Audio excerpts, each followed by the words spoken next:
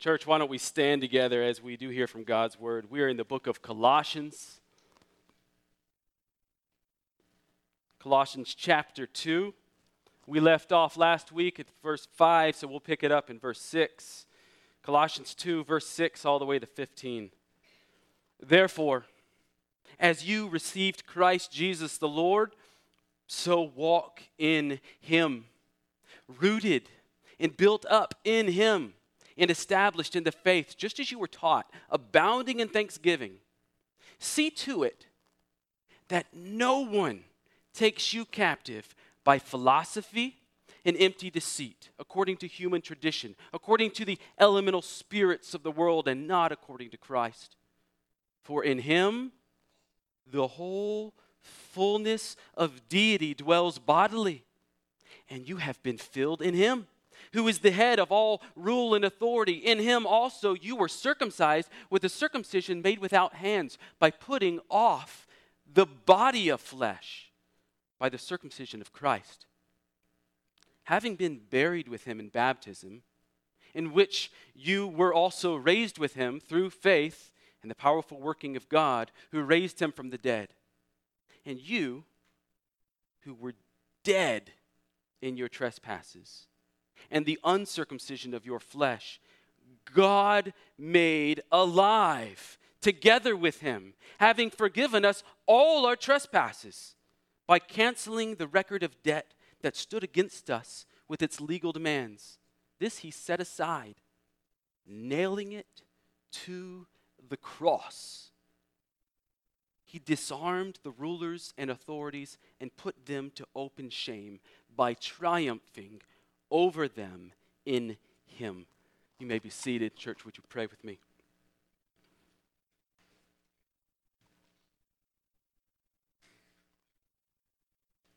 Father, this morning we are going to attempt to understand from your word something that is unfathomable. We are going to try to see in your word this morning, God, how it is possible that we here are united already in Christ. That we are already one with Christ as Christians. And we're going to look and see how you have put that on display for us in this passage this morning. And God, I know that we need your help to understand it. So by your Spirit's power, would you reveal to us the truth that lies here in your word this morning? In Jesus' name, amen. Well, when we began to study Colossians together as a church a few weeks ago, I told you that the reason that Paul had written to this church in Colossae was because they were being led astray by false teachers. And we don't know exactly what it was that these people were teaching, but we know the essence of it. They were teaching that Jesus was not enough. Essentially this, Jesus is great and all, but once you've got him, then you can move on to the real good stuff, because Jesus is just the gateway to religious experience. Well, this week and next week, we are going to see Paul begin to forcefully, and I mean forcefully, respond to this teaching because it's false. And he does this through first teaching the church and then warning the church. Does that sound familiar?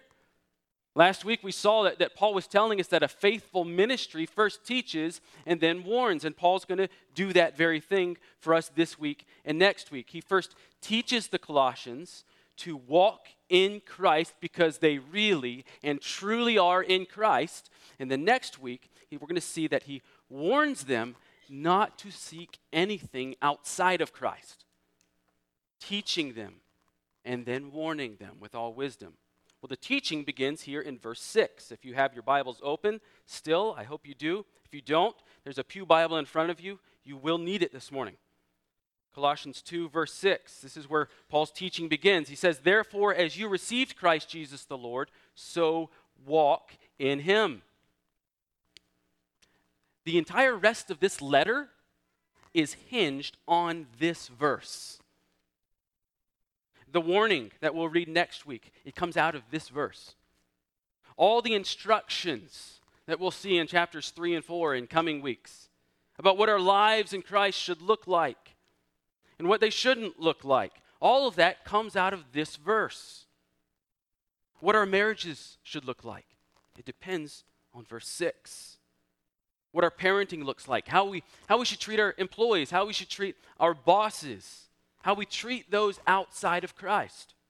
What our speech, the things we say, it's grounded here in verse 6. In fact, everything that follows from your conversion from death to life by the Holy Spirit all the way to the end is built on and hinged on verse 6. Just as you received Christ Jesus the Lord, so walk in him. See, this verse reminds us of our identity in Christ. It reminds us of our union with Christ. It reminds us that all we are and all we have comes from our union with Christ Jesus the Lord. We talked about this briefly last week, but if this verse is so important, we really need to understand it. We have to know what it means to receive Christ Jesus the Lord, as Paul says. Some of your Bibles, if you don't have an ESV or a King James or New American Standard, actually only the NIV does this, they say that you received Christ Jesus as Lord. I rarely say this, but I'm going to correct your NIV Bible. I don't think it's right to say to receive Christ Jesus as Lord. I think that the ESV and the King James are more accurate. They're more tied to Paul's intent, to the original text. Receiving Christ isn't about receiving a particular understanding of who Christ is. It is about receiving Christ himself. The person, Jesus Christ. You received Jesus Christ the Lord. You received him as he is. Or let's put it in simpler English, because this is what that means. When you received Jesus, the anointed king, you received God himself. That's the only way to receive Christ. We grow in our understanding of who he is, but when we receive him for all that he is. Well, when did you receive him? If you're a Christian, you received Christ when you received the Holy Spirit. 1 John 4:13. By this we know that we abide in him and he in us, because he has given us of his Spirit. To have Christ means to have the Spirit, because Christ dwells in us through the Spirit. And that Holy Spirit's dwelling in us unites us to Christ. It brings us in to Christ. That's why Paul says, so as you have received Christ, so walk. Look at the preposition, walk in him. Not walk like him. Not walk beside him.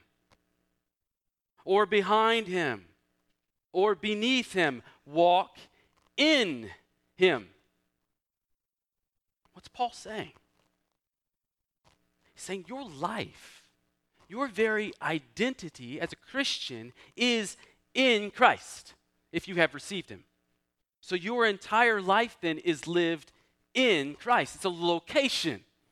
It's not just a saying. Your life is lived in Christ. Just as you have received him, you abide, you live in him. How is that? It seems mystical, doesn't it?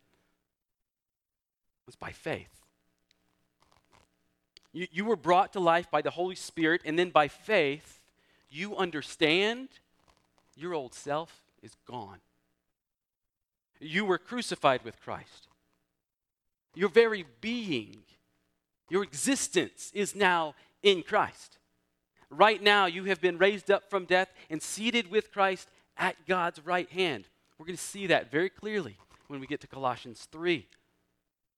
And what we need to understand is that has already happened for us if we're in Christ. You've been raised up. You've been united to Christ's person. See, Spirit-powered faith enables you to trust that that reality is true. That's what faith is. Faith is a God-given confidence in that unseen reality. So to walk in Christ means to live like that is true. To live by faith, not by sight. To live in the Spirit, not in the flesh. To live with your eyes set on things above, not on things here below. Live like your identity is up there, already raised up with Jesus Christ, because it is. See, that last part, that's kind of hard for our sensibilities, isn't it?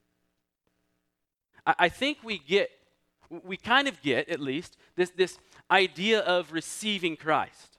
We're taught that from when we were little children in Sunday school. We understand that there is this God-shaped hole in us that can only rightly be filled with Jesus Christ. That's a biblical concept. That's a universal human concept. Everyone is looking to fill that hole. But then here's how we take that a step further as culturally as Americans. Because we, as a people, this is a good thing and it's a bad thing. We are a people whose very existence is constant improvement, isn't it? That's who we are. We're always making things better. We're culturally searching for something to make our lives better or easier. We begin with ourselves, and then we look for ways to improve on who we are and what's going on around us. Go to Barnes & Noble. How big is the self-help section? It is huge. This is who we are. We're looking for things. It's not surprising, is it, that we would want better lives? We see the effect of sin in our lives. We see broken marriages all around us, in our own marriages sometimes. We see our drug-addicted family members, our porn-addicted husbands, and our depression-plagued wives, our financial debt, our estranged kids who don't talk to us anymore. We see corruption in the Democrats. We see corruption in the Republicans. We see corruption in the court and in the cops. We're assaulted daily with gratuitous sex and violence in TV and in movies and in video games. We see an utter glorification of darkness and death. And we're to the point where we hardly even bat an eye at it anymore. There's no respect for authority. Kids are being born with no dads. Kids are being born with two dads. Kids are being killed before they're born. Everywhere we look, we see brokenness, and we think, rightly, there has got to be a better way. Christianity, then, for us, becomes the solution to that brokenness. Jesus becomes the ticket out of that, and as a bonus, not only that, but you also get to avoid hell if we'll just receive him and establish a personal relationship with him. We get that it's crucial to receive Jesus. But I want to argue this morning that we do not go far enough. We don't go far enough of our understanding of what it means to receive Jesus. You see, Christianity is actually not about establishing a personal relationship with Jesus. That may come of a shock to you. But here's the problem. That idea conjures up this image of welcoming Jesus in and adding Jesus to who we already are.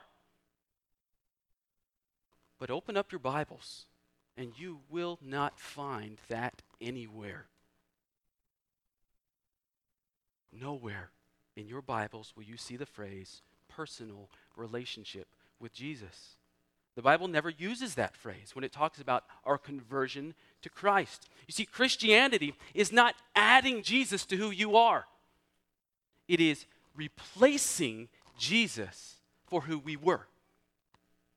When we use a phrase like personal relationship with Jesus for the idea of dying to ourselves and then being raised up into Christ, a concept that is all over the New Testament, we miscommunicate and we confuse one of the most essential truths of Christianity.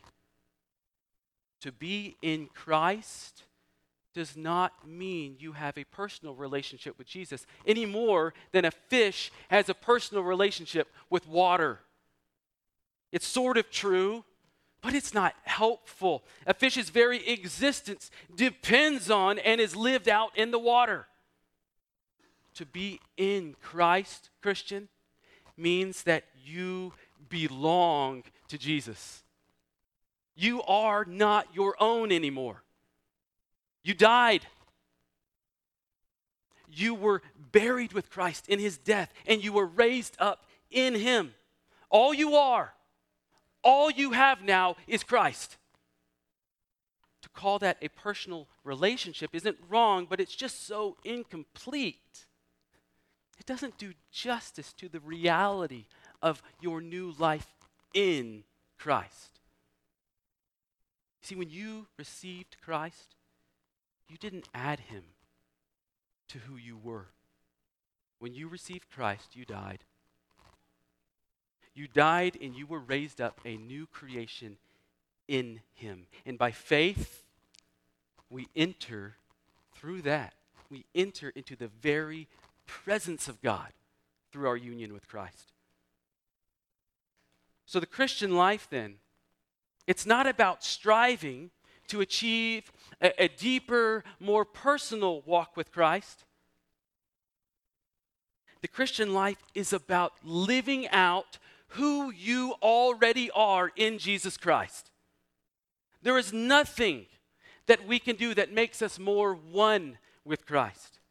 There's nothing that we can do that can make us less one with Christ. Being one in Christ, listen, it is the essence of who you are now. That's why in verse 7, Paul uses these two analogies for what this looks like. Because we can't imagine this. He says we're rooted and we're built up in him. Do you see that in verse 7? See, to be rooted in him means everything you need for your new life in Christ comes from Christ. By the grace of God, you have been severed, cut off from your old dependence on the flesh and on this world. And you've been grafted into Christ, the most vigorous, fruit-producing rootstock there ever was. So if you're rooted in him, then all that you need to live this life is found in him. The orange trees in my yard that were grafted into healthy rootstock a long time ago, they are completely dependent on their roots. They derive every drop of life from that rootstock that they were grafted into. They don't have any illusions as trees of having gotten a jump start from the rootstock, and if only they could move on to something new and something better, then they'd have a fuller experience of life as an orange tree. No. If an orange tree could understand anything, it would know and it would tell you that it must be connected to those good roots. There is no life outside of that root. Verse 7 also says we're built up in him. So for those trees to grow up and be built up means that they just keep clinging to that root. Many times we think that the Christian life is about doing certain things. I've got to do this, or I've got to do that, because those are the rules. There are things that God wants me to do. These are the things I do to please God. These are the things I do to be accepted by God. I've got to tithe. I've got to share my faith. I've got to go to Sunday school. I've got to raise my kids right. I've got to do this. I've got to avoid this. I've got to do these things so I can be a better Christian. What I do will determine what I will be. But here's what we see in this idea of being united to Christ and rooted in him and built up in him. Listen, the Christian life is not about doing. It's about being. Who we are in Christ is the foundation of who we are now. It's not what you do that makes that more so or less so. It is what Christ has done. And nothing makes you more in Christ or less in Christ. What we do is simply how we walk in who we are. We live out who we are in Christ. Walking in Christ is an expression of who we are. There's no such thing as being a better Christian. Erase that from your vocabulary. You cannot be a better Christian. If you're in Christ, if you're unified with Christ, there will never be any improvement to that. Because there can be no improvements made to Christ. Very God of very God. Here's what is true, though. Your growth in Him, because you will grow in Him, it just makes it all the brighter that your very existence, your entire life is nourished by your union with Christ. So you can grow in reliance on Him. You can grow in your faith and your confidence that your very identity is stored up in Him. And when that happens, what gets put on display is that you love the things that Jesus Christ loves. And you hate the things that He hates. And your marriage begins to reflect that Christ-like love. And your parenting reflects Christ. Your work and your relationships and your service to others, your hospitality and your love for your neighbor, all of your life simply reflects and expresses who you are in Christ. You become less and less an individual, and Christ Himself becomes more and more visible in you.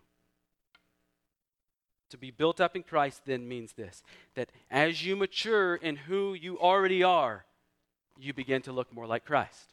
You're already in Christ, you're built up into Christ. You just look more like Jesus. So there at the end of verse 7, when Paul says that we are to be established in the faith, what he means is that this is the teaching that establishes us. Our identity in Christ, our union, our oneness with Christ is the understanding of Christianity that is the foundation for the Christian life. All we do comes from that understanding of who we are in Jesus Christ. So if this morning you are trusting in Christ for the forgiveness of your sins, but you think that it is your relationship with Christ that is what's saving you, what Paul would say is that you need to be reestablished in the faith. I don't mean recommit your life to Christ or anything like that. I mean this. Simply understand that it isn't your relationship to Christ that is saving you. It is Christ Himself who is your salvation. He is the one who is righteous before the Father, isn't He? So it is in Him that you are righteous before the Father.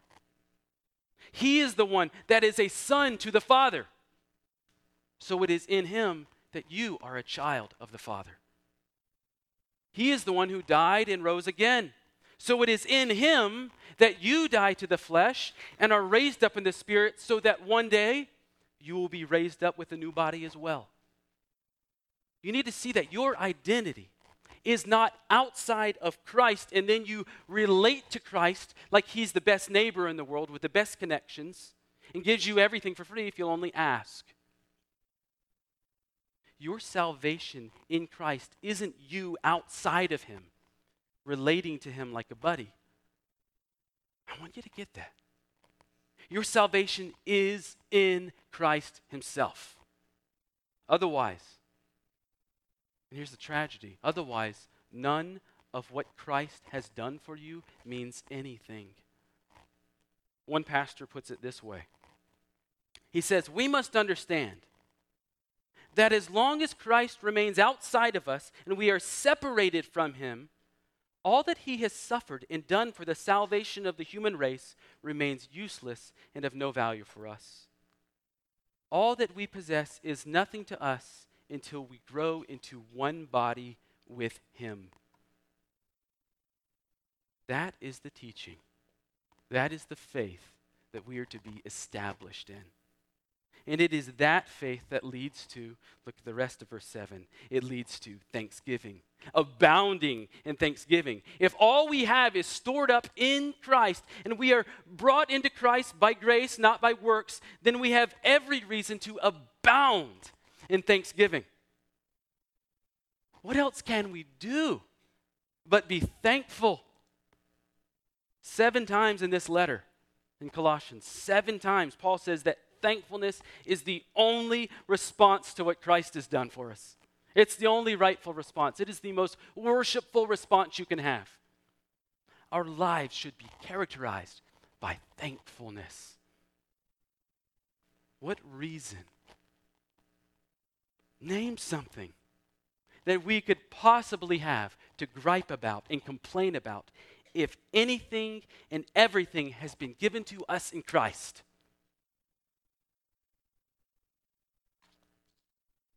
Are you tracking with Paul here, church?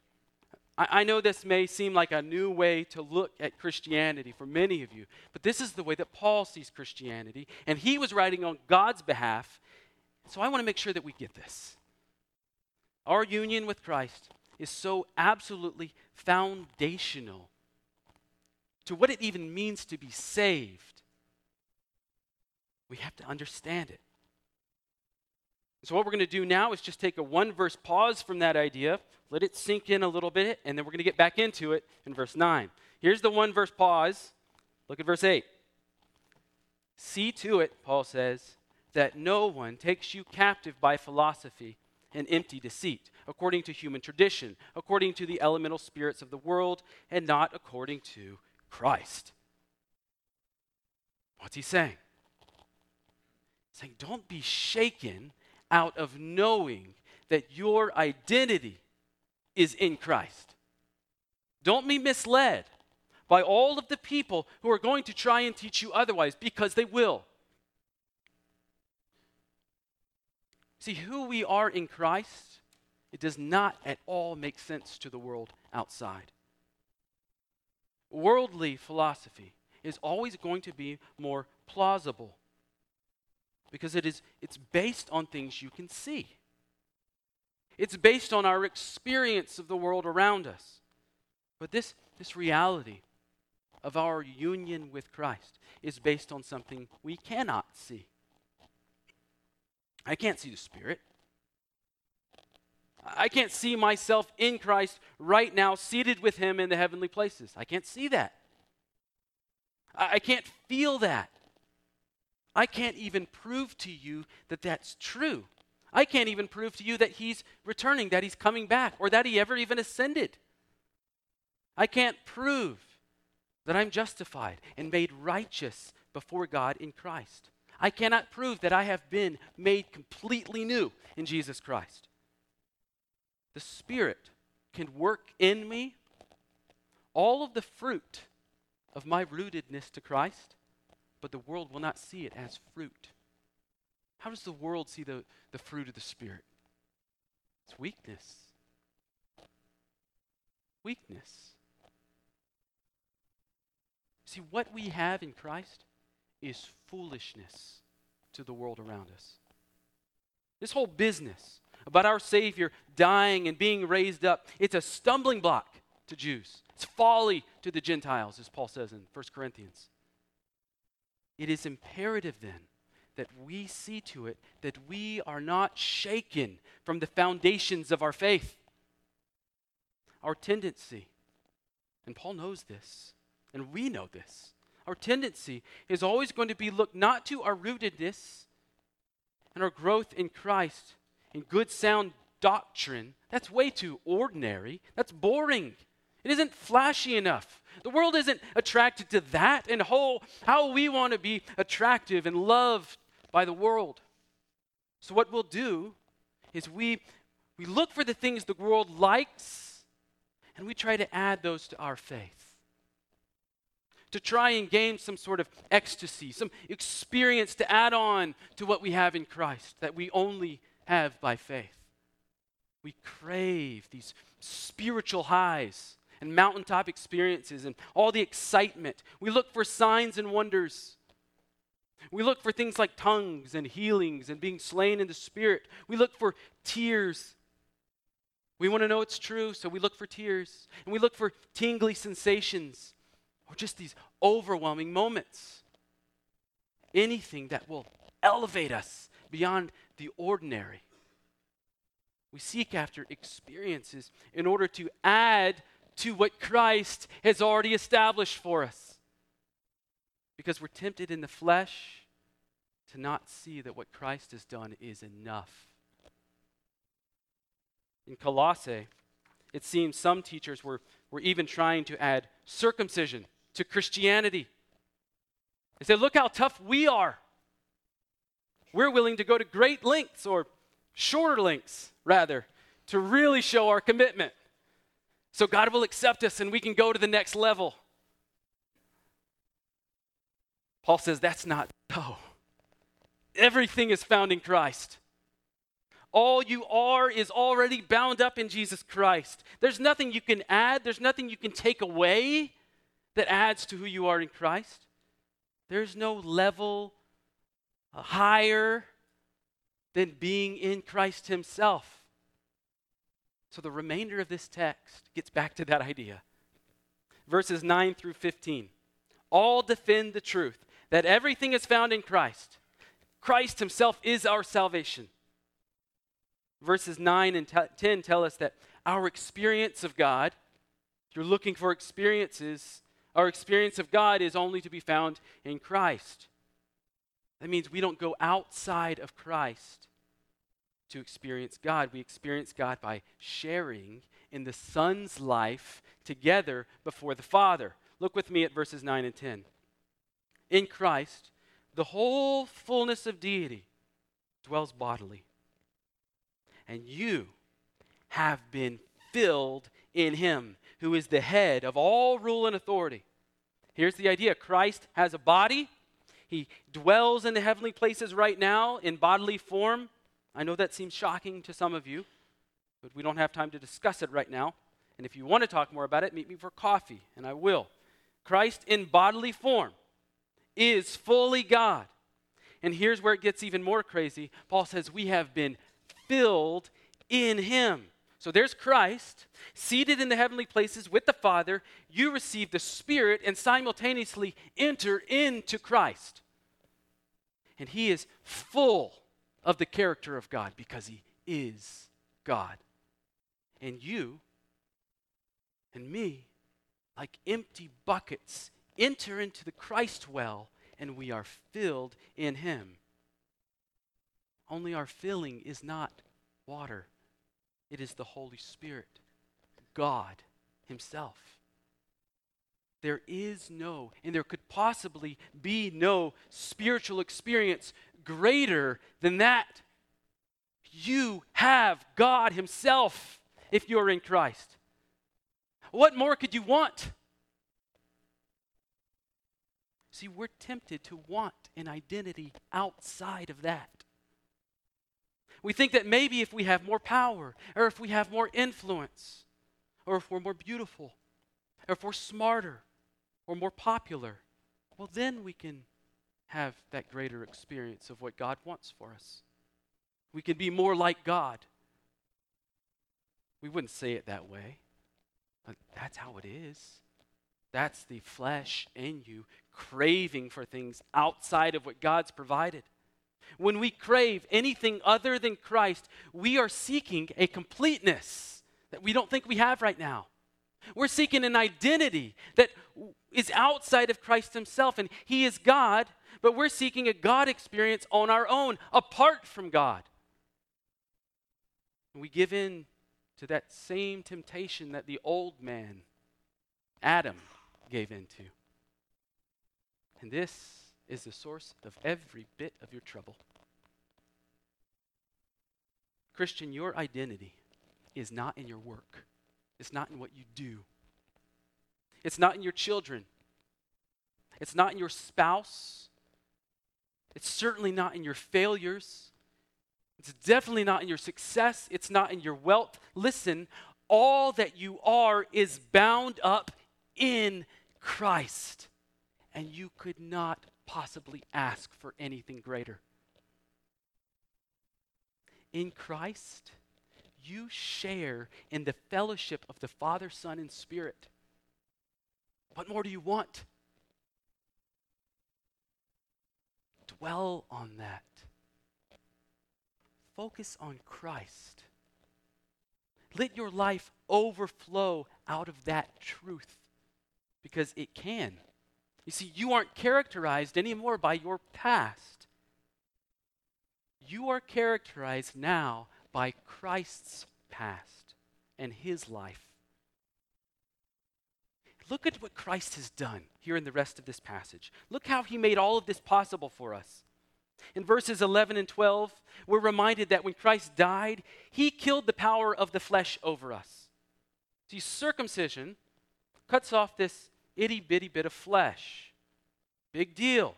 Christ cuts off all of your flesh. Old Testament circumcision is a symbolic cutting off of this small bit of flesh to show that you're on God's team.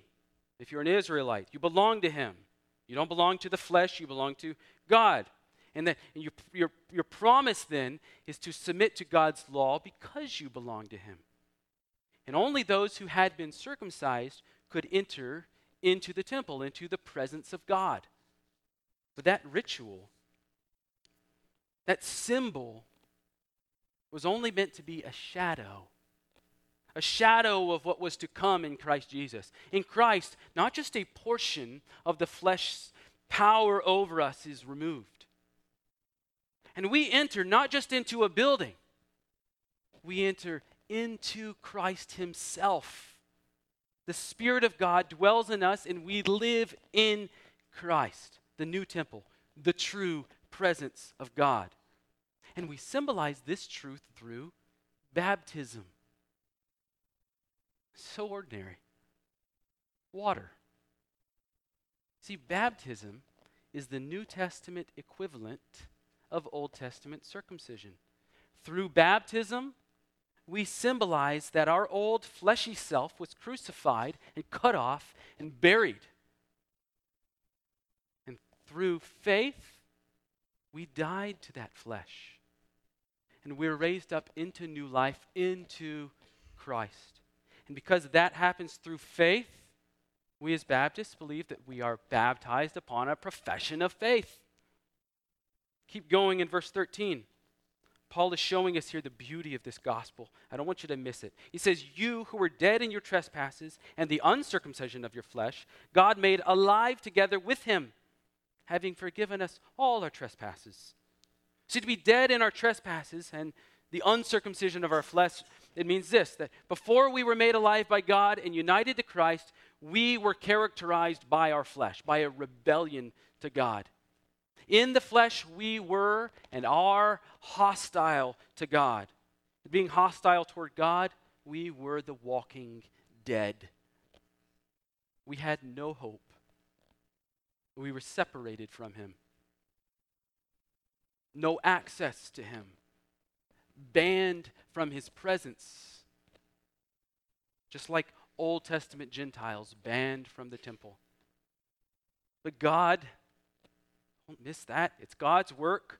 God made us alive together with Christ, having forgiven us all our trespasses.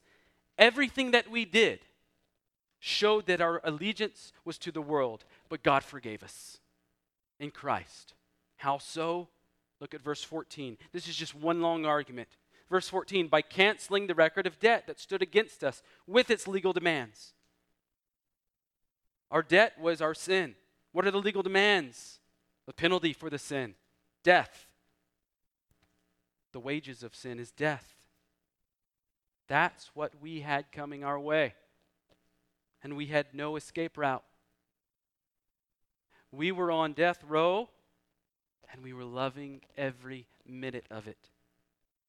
And we were daily adding to our indebtedness. In ourselves, we were only capable of heaping upon ourselves guilt plus guilt plus guilt. And we were storing up for ourselves God's wrath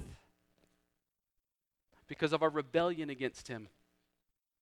But God did this. He canceled the record of debt that stood against us, along with the death penalty that we were doomed to endure. He set it aside. And how did he do that? He nailed it to the cross, verse 14 says. What was nailed to the cross? A credit card statement? A person. Jesus Christ. In the death of Jesus Christ, he absorbed within himself all of those legal demands, all of that indebtedness, the penalty for who we were, our flesh. It went to the cross with Christ. Verse 15 says that in that act, the he there is God the Father. God the Father disarmed the rulers and authorities and put them to open shame by triumphing over them in him. That him is Jesus Christ. So God took all the power away from all the rulers and all the authorities. That's Satan and his minions. Anyone who has a claim over us because of our guilt. God disarmed them. That word put them to shame. He stripped them of their clothing. God disarmed them. He put them to shame through Christ's justice and wrath-absorbing sacrifice. His sacrifice absorbed all the justice.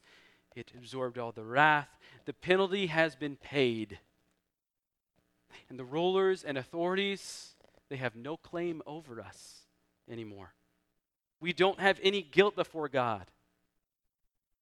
And they can no longer accuse us of guilt before God. So if you're feeling guilty, you don't need to. In fact, when the Spirit enters us and we enter Christ, our feeling shouldn't be guilt and condemnation. It is triumph because of what God has done. Our lives are to be lived in that reality. That is what we walk in every day now. Christ himself is who we walk in because that is what Christ has done for us. There is nothing you can do that takes you to another level of Christianity. There's no such thing. There's nothing you can do that makes you more acceptable before God. In fact, your acceptance before God himself, your very being in the presence of God right now, it isn't even you, it is Christ, and you are in Christ. And he's all you need. So stop trying. Be content in Christ and guard yourself from the temptation to find any identity outside of Christ. Because only in Christ are you reconciled to God. Because only in Christ are you the Son of God. Only in Christ are you filled in God. So if you're looking for identity or meaning or purpose outside of Christ, you know what's going to happen when you get it? You're going to puff yourself up and you're going to become pompous and arrogant. And if you seek that importance outside of Christ and you don't get it, you're going to sin until you do. So be content in Christ instead. Revel in Christ. Gaze on him.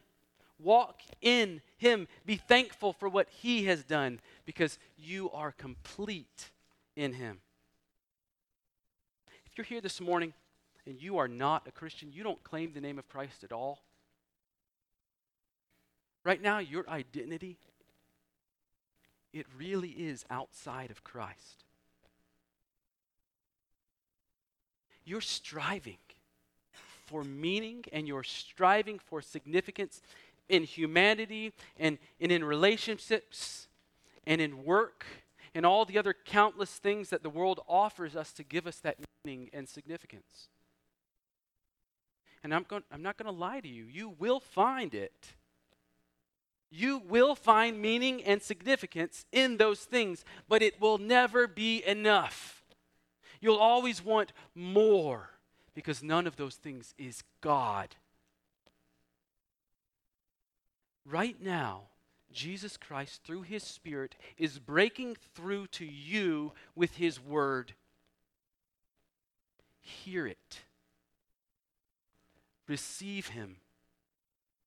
You are being invited to share in the Son's relationship with the Father. But the only way forward is to die to yourself. To die to your desire to be a greater version of you. The only way forward into Christ is to repent of your desire to defend yourself or to make much of yourself and to simply receive Christ himself as your new identity. You will only be content in Christ.